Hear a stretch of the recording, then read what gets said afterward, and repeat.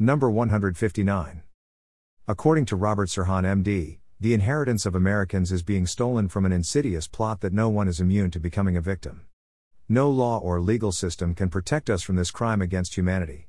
When Dr. Sirhan pleaded before Circuit Judge D. Bruce Levy, a Miami-Dade probate judge, to appoint him as his mother's legal guardian, the judge brought an attorney into the case. The attorney brought in scores of other professionals, including around-the-clock nurses and maids.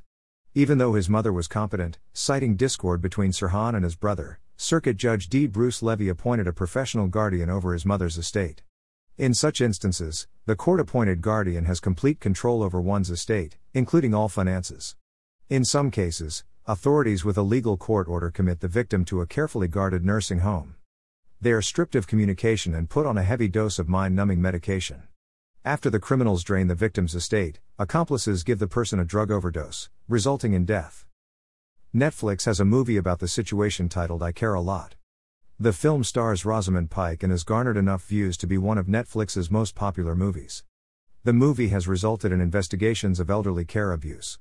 In the film, Marla Grayson and her partner, Fran, bribe medical professionals to declare older people legally unfit to look after themselves and then convince a gullible judge into appointing her as the victim's guardian.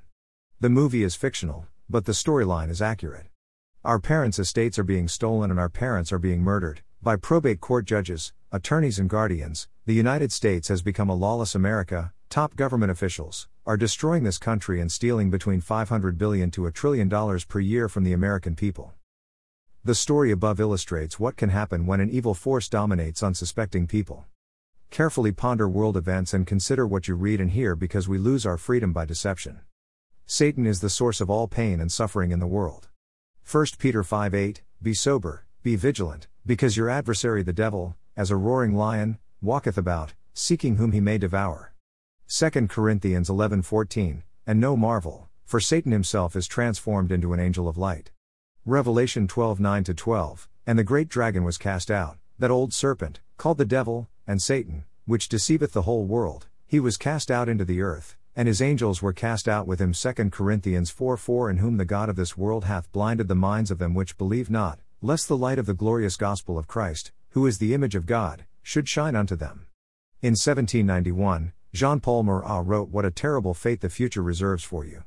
A fatal decree of pitiless destiny will always tie over your eyes the blindfold of illusion and error in order to prevent you from profiting from your resources and to deliver you, defenselessly, into the hands of your cruel enemies.